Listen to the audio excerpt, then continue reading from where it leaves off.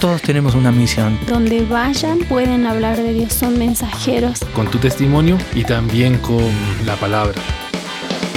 Corrientes Misioneras, la misión de Dios para hoy. En muchos países, adorar a Dios y compartir de Cristo es a riesgo de perder la vida.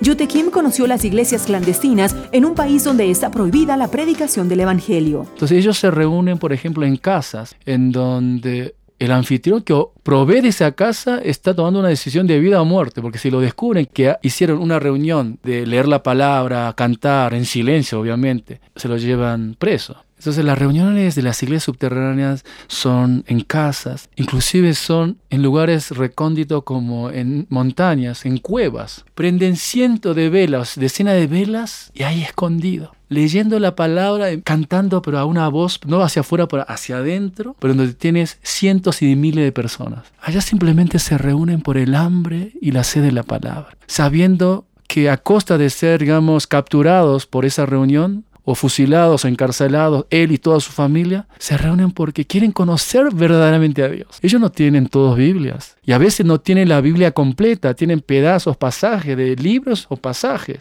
Las iglesias clandestinas se pueden comparar con la iglesia primitiva del primer siglo, iglesias perseguidas, pero que tienen algo que no las puede hacer desaparecer. Tienen la Biblia, la presencia del Espíritu Santo, una fe genuina, una vida de comunidad llena de amor y solidaridad que los ayuda a estar unidos y a dar su vida por la causa de Cristo si es necesario, gracias a que han saboreado la dicha de la salvación. Corrientes Misioneras es una producción de Corrientes, un programa de entrenamiento misionero transcultural desde Ecuador para América Latina. Más información en corrientesmisioneras@gmail.com.